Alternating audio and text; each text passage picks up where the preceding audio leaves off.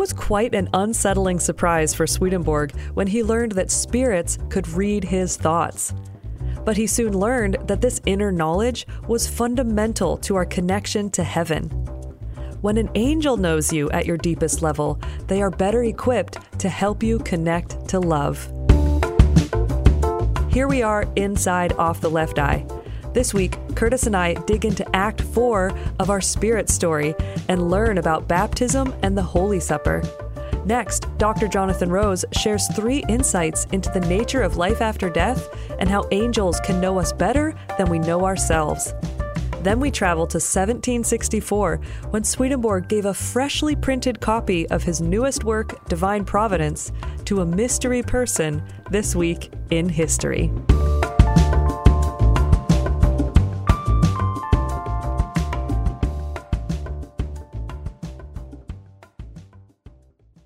Hey, Curtis Childs. Hey, what's going on, Chelsea? Well, I am excited to be here for Act 4. This is the only of our Spirit stories where we have an Act 4, because this one's been quite a journey. And so I'm excited to explore that with you. I think they're just cashing in with the popularity, doing a 4th act here. Right, stretch it out.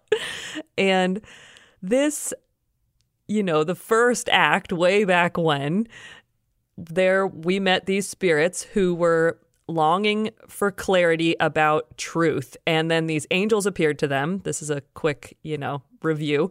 And then the angels offered to not only answer their questions about truth, but then go give them some more about teachings on repentance and how we have eternal souls. And then last time in Act 3, we learned about regeneration from these angels and this whole interesting idea about needing to act on our own, like on our own initiative, but understanding and believing how, we're acting with the help of God and God's the source of everything good and true.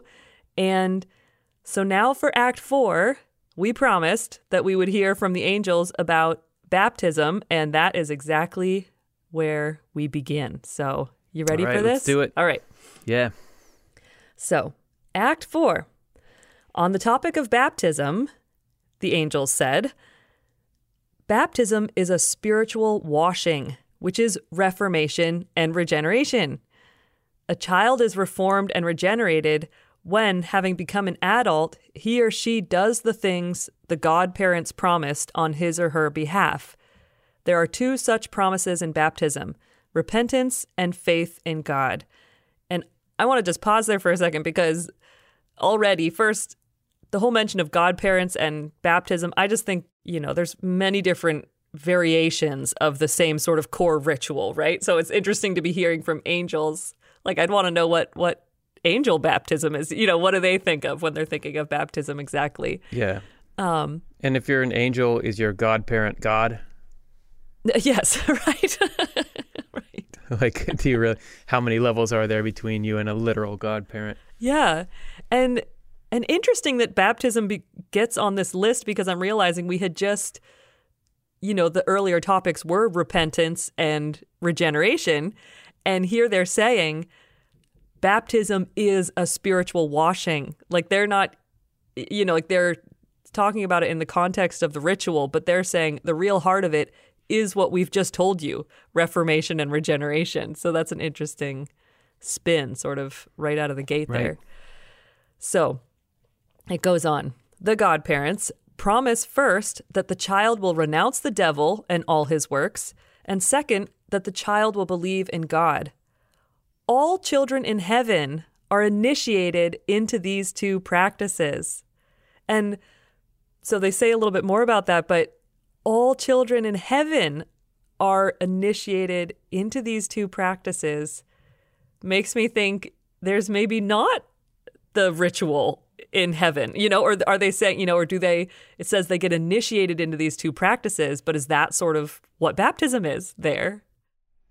Yeah, really, that it's about the content, and they're maybe not the same kind of necessary container for it or prompt to do it. Or maybe it's just like a kid here on earth can't get into that complex renouncing the devil, believing in God stuff, but in heaven a kid can because of the Yes. quicker development of the soul and the better education services there or something. Yeah, the renouncing of the devil and believing in God. Of course, we do that, but it's interesting to think that when you're teaching your kids that, you're in effect baptizing them. Right.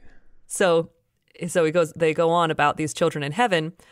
Although to them, the children in heaven, the devil is hell and God is the Lord. For another thing, baptism is a sign to the angels that someone belongs to the church. And, we have our show that we did recently on baptism and the Holy Supper. And so the whole concept of church being sort of I could think of that as being the big concept of sort of all of heaven, or even a member of a certain community of heaven or something.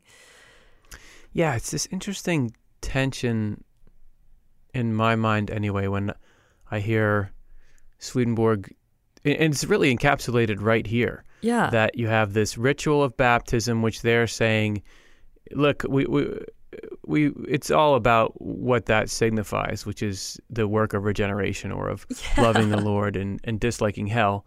But then you turn around and say, getting baptized tells us you're in our church. Yeah. Which seems to indicate that the ritual itself has a spiritual effect. So I'm sure I could get it if I was there and could ask a couple questions, but it is like a little opaque to me. Yes. So interesting. So when they had heard all this, some from the group said, "We understand." A voice was heard off to the side, however, that shouted, "We don't understand." So I love that we've been in this, we have been in it, learning from these angels for a long time. And now suddenly it's like we're broken out of that spell of just learning. And it's like, oh yeah, we're in this spiritual world. And there's spirits randomly calling out, "Hey, we don't understand." Yeah. All right. Well, so we know there's this group. Some are saying we understand. Some say we don't understand. And another voice shouted, "We don't want to understand." So there's some honesty. Someone went to... I'm sorry, but it just right there, that phenomenon of spiritual world involuntary right. truthfulness Yes, right. makes me think of some really beloved people of advanced age that I've known, like significantly advanced age, Yes. where you're going to take them to a restaurant and you're just not sure what they're going to say to the server because they just blurt stuff out. Yes. And it's almost like maybe because they're approaching the spiritual world where they're just Right. like, you just say what you think. Yep. Be on the outside what you are on the inside. Yeah. Yeah. So someone went to find out who those voices came from and learned that they came from people who had convinced themselves of false beliefs and who wanted to be trusted in as oracles and worshipped on that account. Okay. Don't be surprised at that, the angel said. There are a tremendous number of people like that these days. From our point of view in heaven, they look like sculptures skillfully made in such a way that the lips can move and they can make sounds as if they were alive. They are unaware, however, of whether the breath that supports their sound comes from hell or heaven, because they don't know whether what they are saying is false or true. They reason and provide one supporting argument after another, but cannot tell at all whether something is true or not. It's important to be aware that human ingenuity can provide arguments to support any assertion it wants, even to the point that the assertion appears to be true. Heretics have this ability. Godless people too. In fact, atheists are able to argue that there is no God except nature alone. And that's just interesting because I feel very aware of that point. There's a lot of arguments now. You can find them on YouTube of people arguing that God doesn't exist. Yeah. I think it was a little more shocking to Victorian ears or whatever ears in Swedenborg's day. Enlightenment era, yeah. So after that, the group of English spirits, these were the original guys, was stirred with a desire for wisdom. They said to the angels, "There is such a wide range of opinions on the Holy Supper. Tell us what the truth is." Wow, so they're going on. And they are stirred with this desire for wisdom. "The truth is," the angels replied, "that through that most holy act, people who turn to the Lord and practice repentance form a partnership with the Lord and become part of heaven." Some in the group said, "That is a mystery." "It is a mystery," the angels replied, "but one that can be understood nevertheless." I love that definition of a mystery. Like, yeah, that's that same both and. It's a mystery, but it's one that can be understood. It's a mystery, but you can solve it. Yeah. Yes. So they go on. "Bread and wine do not produce this effect. There is nothing holy about them, but physical bread and spiritual bread have a mutual correspondence. So do physical wine and spiritual wine. Spiritual bread is holy love, and spiritual wine is holy faith. Each is from the Lord, and each is the Lord. Therefore, a partnership of the Lord with us and of us with the Lord comes about not through the bread and wine, but through the love and faith in the individual who has practiced repentance. To join in a partnership with the Lord is also to become part of heaven." So again, that's just like such a compact and very clear sense of the Holy Supper to me. Yeah, and it points in a similar direction that the baptism does. Yeah, so after the angels taught them, this is amazing. After the angels taught them something about correspondences, some in the group said, "Now for the first time we can understand this too." So, but we don't get to hear what the teaching about correspondences was. Hey, that's one I want to hear. I know, we got that edited out. Come on. And so then when they said that, to my surprise, something flame-like from heaven, so here we've got our grand finale, something flame-like from heaven came down with light and united them with the angels. And the angels and the spirits felt love for each other. And that's the end. Well, that's a happy ending. I know. And that's a twist. I didn't see that coming. Yeah. Well, what do you think? Well, I mean, it kind of reminds you that love and wisdom go together. Yes. That's the outcome. Here we are teaching and teaching and learning, and in the end, I love you. I love you, man. Yeah. Well, and it's just interesting that is part of some mechanical progression. Mm-hmm. That is coming down and some threshold has been crossed. And so the flame-like thing comes. And interesting that this is totally the doctrine of, love and wisdom are substances, because this flame-like thing, which was an object, a spiritual object, allowed for something that you think of as not being a thing, love, to happen. Yes. But that's great. It's a turn. I didn't see that turn coming, but it leaves me feeling good. I know, it does. Well, so that's quite a nice, happy ending to our spirit story. I know the last spirit story we explored with the hollowed out heads ended with quite a dark turn. So this one is a nice, surprising, happy ending with love. And so, gosh, thanks so much for coming along, Curtis. Oh, man. Well, I loved it. And I think it's just cool to end on that note of that the purpose of all that teaching was to do kindness. And so you see that exemplified in the end, that's where it's headed, that's the flavor of the whole thing.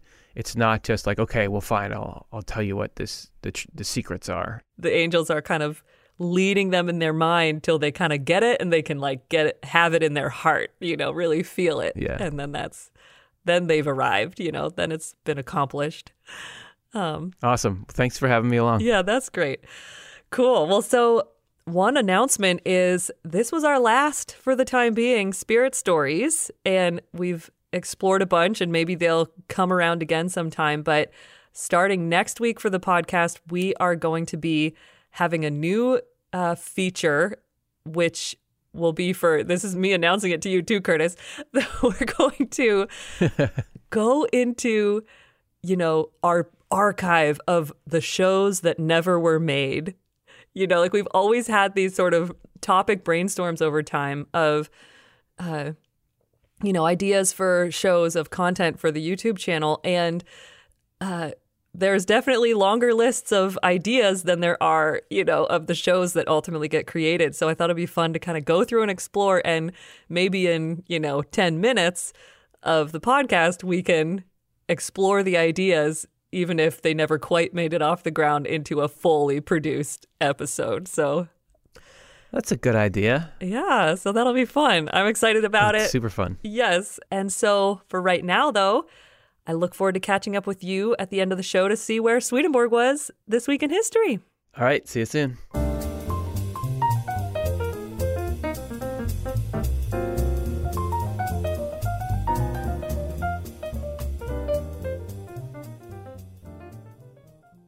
So we will see where Swedenborg was and what he was up to this week in history at the end of the show. But first, here I am at the desk of the NCE, the New Century Edition translation of the theological works of Emanuel Swedenborg, with none other than the series editor of that translation, Dr. Jonathan Rose. Hi, Jonathan. Hi, how are you doing? Good. I'm always delighted to be here to get to hear what new ideas that you're coming across in your editing work and to hear about the insights that come from them for you. So what do you have for us this week? Well, there's 3 fun passages that I've encountered. I've been sweeping through the whole of Secrets of Heaven, Volume 3, rereading it as it gets finalized. And I think I overheard Curtis talking about involuntary truthfulness, people who suffer from age-related honesty or something. Which we all get to look forward to in the afterlife. That's right. Well, Swedenborg does talk about the fact that it's an honest world after death, and the Bible even says this. Mm-hmm. At the beginning of Luke, Jesus says that, what you say in the closet will be proclaimed from the rooftops and all that. I don't have it in front of me, but that there'll be nothing will be hidden. And Swedenborg takes this as a reference to the nature of the life after death. And so he talks about this in section 1931, which is about where an angel asks Hagar what she's doing. Mm-hmm. And he comments, in the word, it's common for Jehovah. He explains that the angels are often standing in for the Lord, and in the text, in the Hebrew text, is a word that he transliterates Jehovah. It's common for Jehovah to ask people questions and for them to respond, even though he already knows the answer. He knows not only what has happened, but also the reasons and the purposes. In other words, all the deepest, most minute particulars involved. But we human beings are unaware of this. We don't know that God has that knowledge. And he goes on, and believe that no one can have any idea of the things we do in secret, unseen. So we were like little children thinking we're fooling somebody, that if nobody can see us with their physical eyes, then no one has any idea what we're doing. And then he adds, still less what we are thinking. So the asking of these questions is adapted to our preconceptions. Still, the truth of the matter is that ordinary spirits, who are not just the ordinary ones. Just the ordinary ones, not high on the hierarchy of things in the spiritual world. Ordinary spirits have a better idea of what we are thinking than we do ourselves. Oh, man. Wow. Angelic spirits, which is a step above them, pick up on deeper aspects of our thoughts, and angels, a still higher level, pick up still deeper aspects, our reasons and purposes, which we know little of. This fact I have learned from a great deal of experience occurring constantly over many years. If spirits and angels perceive all this, what about the Lord, who is infinite and gives all of us our ability to perceive? Wow. So this brings several things to mind. One is that passage that you and I and Curtis talked about a while ago, where Swedenborg has a thought and then the Spirit responds to his thought, and he's shocked. This is early on in his transition, that he's shocked that the Spirit knows his thinking. He had really believed that himself up to that point, that his thoughts are just his own private world, and what does anybody know about it? I think he had the idea that God knows, but not that just even ordinary spirits know more about. And it's so funny to me, too, because I keep thinking about child raising, and you'll ask a child, why did you do that? And they just look at you like, You think I have the slightest idea why I did? I don't know why. That's why funny. I did that. So about 500 numbers later, there's another passage that sounds like it's just absolutely in continuity with what we just read. Swedenborg says straight up, "Stop believing then that your thoughts are secret." It just shocked me when I read it. Just stop it. Just give it up. Yeah. And then he says, "Expect to be called to account for your thinking and also for your deeds so far as they embody the nature of your thinking." And then he explains, "Our deeds derive their quality from our thoughts and our thoughts from our goals." So there's an emphasis here on our thinking, and we do get used to, in this world, the idea that nobody really knows what we're thinking, and we have privacy at that level. Yeah. And he almost makes the deeds secondary, your deeds as far as they embody your thinking. You're thinking, yes. That was a reflection of your thinking that you did that. And I don't think it's necessary. It sounds kind of scary when you first hear it. But Swedenborg tells of experiences where angels challenged him about his views of the Trinity. And he just kind of makes a case for, look, this is how I hold it. And, so it's not necessarily that you're going to be condemned on that basis, but that just be ready to explain your thinking because it's going to happen. And the final passage here is back to number 1941, which relates to the parable of the sower and this idea that the Lord is always sowing these seeds of truth in us and hoping that they'll grow. Mm-hmm. This really struck me, what he says about it here. Swedenborg says, "If we're motivated by good, that is, by love and charity, the seed that the Lord plants becomes fruitful and multiplies so rapidly that it becomes too abundant to count." And then he has a hedge on that, as he often does. And he said, well, while we're living in the body, this does not apply. But in the next life, it is true to an unbelievable degree. As long as we're still living in our bodies, the seed rests in bodily ground, where it lies among tangled thickets of facts and pleasures, cares and worries. These fall away, however, when we cross into the other world and the seed is freed from them. It then grows the way the seed of a tree does, sprouting from the earth, developing into a sapling, then into a large tree, and finally multiplying into a whole grove of trees. All knowledge, understanding, and wisdom, along with the joy and happiness that accompany them, bear fruit and multiply this way, and so keep growing to eternity. And then at the end, he says, the knowledge, understanding, and wisdom that angels have were incomprehensible to them when they were on earth. Wow. And that last point is fun because it's sort of the opposite of cognitive decline, isn't it? Yeah, right. It's not that what awaits us is, our memory goes and then we can't really think straight and so on. Well, what he's talking about is that this knowledge and wisdom and understanding just grow to almost ridiculous degree, and not so much in this world because it's lying in this sort of tangled thicket of all the stuff we have to deal with in this world and the flesh and everything. But that is just getting ready to explode when we go to the other world. So I don't know. I found that a very uplifting thought. Yes. So it's really something to think about, that there's really no limit. No matter how many trees you already have in your consciousness, there could be many more. There's nothing really to impede that growth. And it's so typical of the Lord's boundless love to just give us this little mustard seed, this tiny little thing that you don't really think is anything yet. But it's not inert. It's a living thing, and it has this almost unlimited potential. Wow.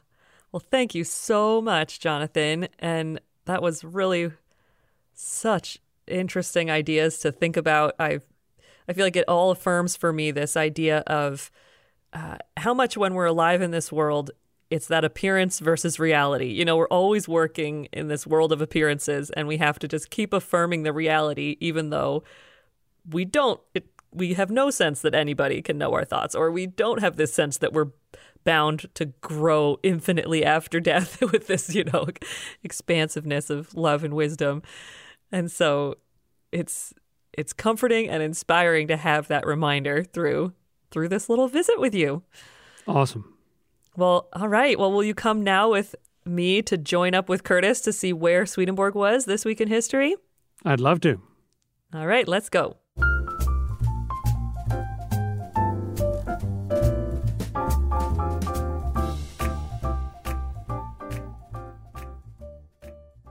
All right, Curtis and Jonathan. Hey. Hello. Hey. Here we are, and we're going to get in our time machine and travel back to the year 1764. It's not a period of Swedenborg's life that we've spent much time in yet in the podcast. And interestingly, in terms of the timeline of his publishing, he had just published, well, we have the famous shorter works of 1763 that happened in 1763. Can you rattle them off for me, Jonathan? Yes, the Lord, Sacred Scripture, Life, Faith, Supplements, and then they were immediately followed by Divine Love and Wisdom, and rolling into the next year, Divine Providence. That's right. So that Divine Providence falls into 1764. And this week in history, being a little bit loose with the term of this week, because on June 21st, 1764, we know that Swedenborg gave a copy of Divine Love and Wisdom and Divine Providence to somebody. So this maybe doesn't sound very remarkable, but it is, because not only this is one of these copies that has, you know, come to our time, where you can look on the title page, and it says, well, first it lists the whose library it comes from, E. Libris J. Phillips, this J. Phillips that we could talk a bit about a little later. And then at the bottom of the page, it says, presented by the author, Swedenborg, the 21st of June, 1764. So it's just this little bit of evidence, but it shows that Swedenborg was out there giving his books away to people. Right. And it also shows, because Swedenborg puts a year on the title page, he obviously doesn't put a month or a day, and there are no prefaces that say, you know, give you some idea when the book was completed. What, for publishing the book? Like what? Right. Yep. Right. For publishing, all it says is 1764. So this date is the earliest date that we have. It shows that for sure Swedenborg published it in the spring of 1764. And it's the kind of thing that it just feels to me like hot off the press. You know, he goes around with the new copies and giving copies to people. Yes, because he was busy in 1763, like we just heard. And so then that really did just carry right on into 1764. And as soon as the thing is ready, he's out there giving it away to people. But some interesting historical evidence related to this particular volume is, one, these two works, Divine Love and Wisdom and Divine Providence, which were published separately. This copy is they're bound together in one volume. But then not only that, Divine Providence comes first before Divine Love and Wisdom. So they're in the opposite order of their publication. And I want to mention that the New Century Edition released its purple-back deluxe volume of Divine Love and Wisdom and Divine Providence together, bound in one volume. So was that, it sounds like, do you think that was something Swedenborg did for this volume? Yes, there are a couple of things that give us that impression. One is simply how much the two works talk to each other. Yeah. The whole beginning of Divine Providence does nothing but refer you back to material that was already covered in Divine Love and Wisdom. And it's interesting that when Swedenborg talks in the preface to the work The Lord, which started to be published in like the early fall of 1763, he's still thinking at that point, as he had been in earlier lists, that he was going to do Divine Providence first and then Divine Love and Wisdom last.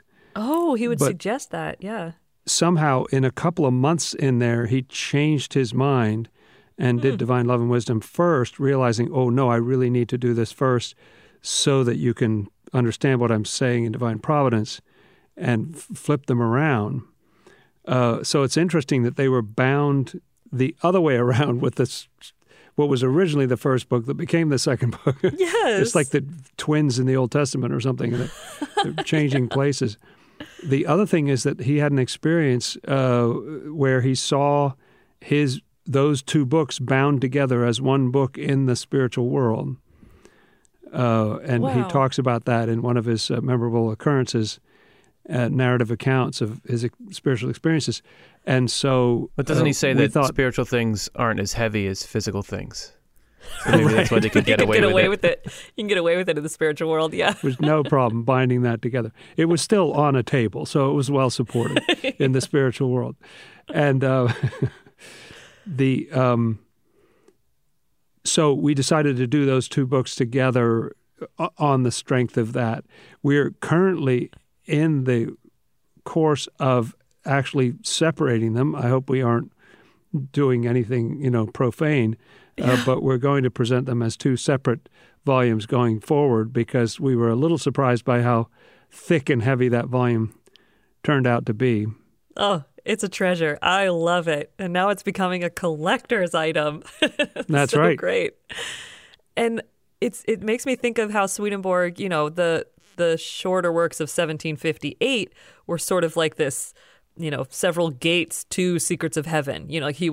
He's kind of collating and focusing on certain subject matter that he's referencing back to Secrets of Heaven all the time. So it's like, well, right, first you read one of those works, and then it's like, oh, where does this come from? Okay, you go dig into Secrets of Heaven, that multi-volume work. And so it's interesting that in this bound volume, it's like you're presented first with Divine Providence, which is kind of like, all right, get to the punchline or something. Like, here's the information. Right. And then like, all right, you want to know what foundation this is literally sitting on? Here's Divine Love and Wisdom if you really want to, understand where I'm coming from. And he can, by binding them in that order, sort of say like, see, I told you I was going to do Divine Providence first. Yeah, right. Time and space is of no account. I was right. And you'd never know it from the title, but Divine Providence to me is one aspect of it is almost a self-help book kind of thing. In other words, there's a recipe in there for how to do what we were just talking about. Examine your thoughts, examine your feelings. There's sort of a how-to in there, whereas Divine Love and Wisdom gets way into the structure of the universe and the nature of what lies behind what manifests as the spiritual sun. And, it's out there. It's beautiful. But it's fun how in Divine Providence it comes right down. He defines Divine Providence as the government of the Lord's divine love and wisdom. So it's how love and wisdom shape our day-to-day existence. Isn't it kind of like those two books are an example of love and wisdom, because divine love and wisdom is the underlying essence and Divine Providence is the manifestation. So the love and the I like truth. that. The esse That's and cool. existere. Those are those Latin words. And it is useful for anybody listening, because Swedenborg has 18 published theological works, and Divine Love and Wisdom and Divine Providence really, they are paired together. They are twins, like you said. So it's kind of just, they kind of stand out to me because they have such a different quality than some of his other works. And it's just, Divine Providence happens to be my favorite, I think, of all of his works. And so it's cool It's so true. They have a different audience. I put forward this argument in the introduction to the shorter works of 1763 that they're aimed at a different audience than the books that had just come out in 1763, Yeah. but most of those were for the clergy, it seems like. But these were much more for the thinkers, for people with a different mindset or not buried in the theology and all that. And so it's interesting to me that he bound them together and gave them to whomever it was. Yes. Because I think he anticipated a different audience for those works. The record of people who have analyzed it, and especially have analyzed that handwriting of not only the written thing where it says it's the library of J. Phillips, but then also the presented by the author. The researchers don't think that either of those handwriting is Swedenborg's himself, but somebody wrote down, oh, this was given by the author to me on this date, 21st of June, 1764. And the two don't match each other. So there's sort of a mystery there that we don't know who J. Phillips is, if that just means this book eventually got into his library. Right. Or who this volume was actually first given to. Divine Love and Wisdom and Divine Providence were published in Amsterdam. And at this point, Swedenborg was still in Amsterdam. If it really is hot off the press and he's giving this book, well, I don't know if maybe he would have mailed a copy, but if he's handing this bound book to somebody on June 21st, it's somebody in Amsterdam. That certainly would be the first round of distribution, because a little bit later he goes to Denmark and gives copies to King Frederick V, and then goes to Sweden and gives copies to the royal family there and many other people. I think he arrives in Sweden in very early August, if memory serves, and then a week later dines with the king. So I think that's in August. So, we're not sure what happened in between there, but it seems like sometime in July he was in Copenhagen. Okay. A mystery this week. Not only this fascinatingly exact date of June 21st, 1764, when Swedenborg gave this a bound copy of Divine Providence and Divine Love and Wisdom to this person, but also, then the mystery of who that person was, who the lucky recipient was who got that gift. And certainly Swedenborg was astronomically tuned in enough to know that the 21st or thereabouts is the summer solstice. So it's interesting that someone would note that, not just say June, but that particular day in June. Mm-hmm. And that was also the time of year when it got, from about May onward, you could start to travel. So he'd been in Amsterdam, wintered in Amsterdam, seeing these books through the press, and now he's ready to hit the road and get the books out there. Yes. Oh, it's so interesting. So I love these little historical travels with you both. So thanks, Curtis and Jonathan, for going on this trip this week. Thanks so much for having us. Good fun.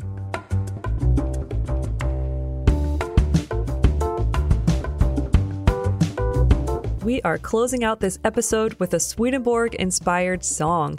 If you have a Swedenborg-inspired song you'd like us to share, you can email us at offthelefti@gmail.com. If you submit your song that way and give us permission, we would love to showcase your Swedenborg-inspired music. I hope you've enjoyed this week's episode of Inside Off the Left Eye. You're the best audience a podcast could ever have, so thank you for listening. Subscribe to the podcast to never miss when a new episode comes out. And we could not do what we do without your support. You can become part of our growing network of supporters by going to offthelefti.com/donate and making a contribution. This week, we're sharing the newest release of the project Songs of Swedenborg by the musician and songwriter Jim Murdoch. His newest song is called World of Spirit, and it samples the voice of Curtis Childs in an expansive and exuberant reflection on the reality of life after death. Check the description of this episode to learn more about the Songs of Swedenborg project and where you can get this track. Jim has it set up so that 50% of sales of this track goes to support Off the Left Eye. We are so grateful. So I'm Chelsea Odhner, and I look forward to being with you next week inside Off the Left Eye. But until then, here's World of Spirit by Jim Murdoch. Enjoy the music. Amazing sights can be seen by the Lord's light in heaven. So many of them that they could never be listed. These sights consist of one scene after another representing the Lord and His kingdom. The world of spirit, life is infinite. The world of spirit, we are born again. Bring the skies are living in the world of spirit. So let love guide the way today. Souls being introduced to heaven are taken first of all to the paradisal gardens.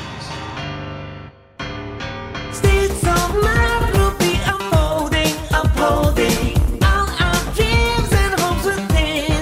Love and service to each other, my brother. Amazing sights still to be seen. The world of spirit, life is infinite. The world of spirit, we are born again. The skies are living in the world of spirit.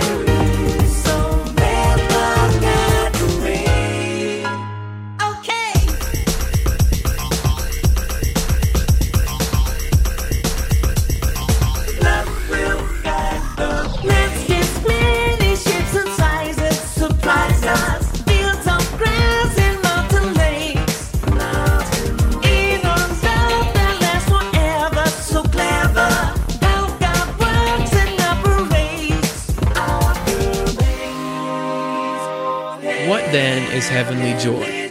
The angel answered briefly, "It is the pleasure of doing something that is of use to oneself and to others, and the pleasure in being useful takes its essence from love and its expression from wisdom."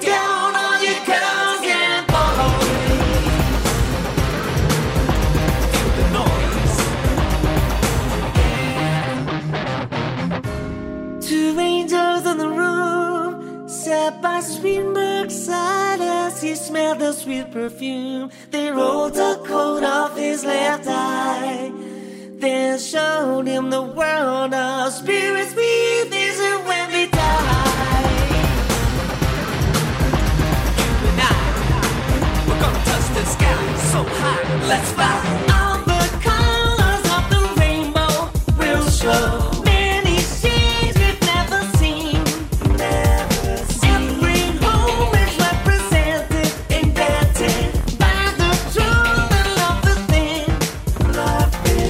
Houses angels live in are not constructed as houses in our world are, but are given them by the Lord gratis, to each individual according to his or her acceptance of what is good and true. They also change slightly in response to the changes of state of their deeper nature.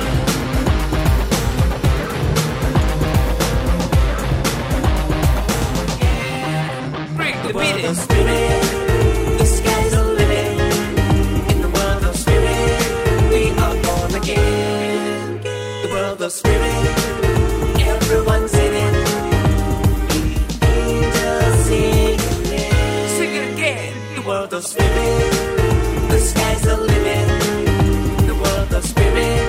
Love will light a flame. The world of spirit.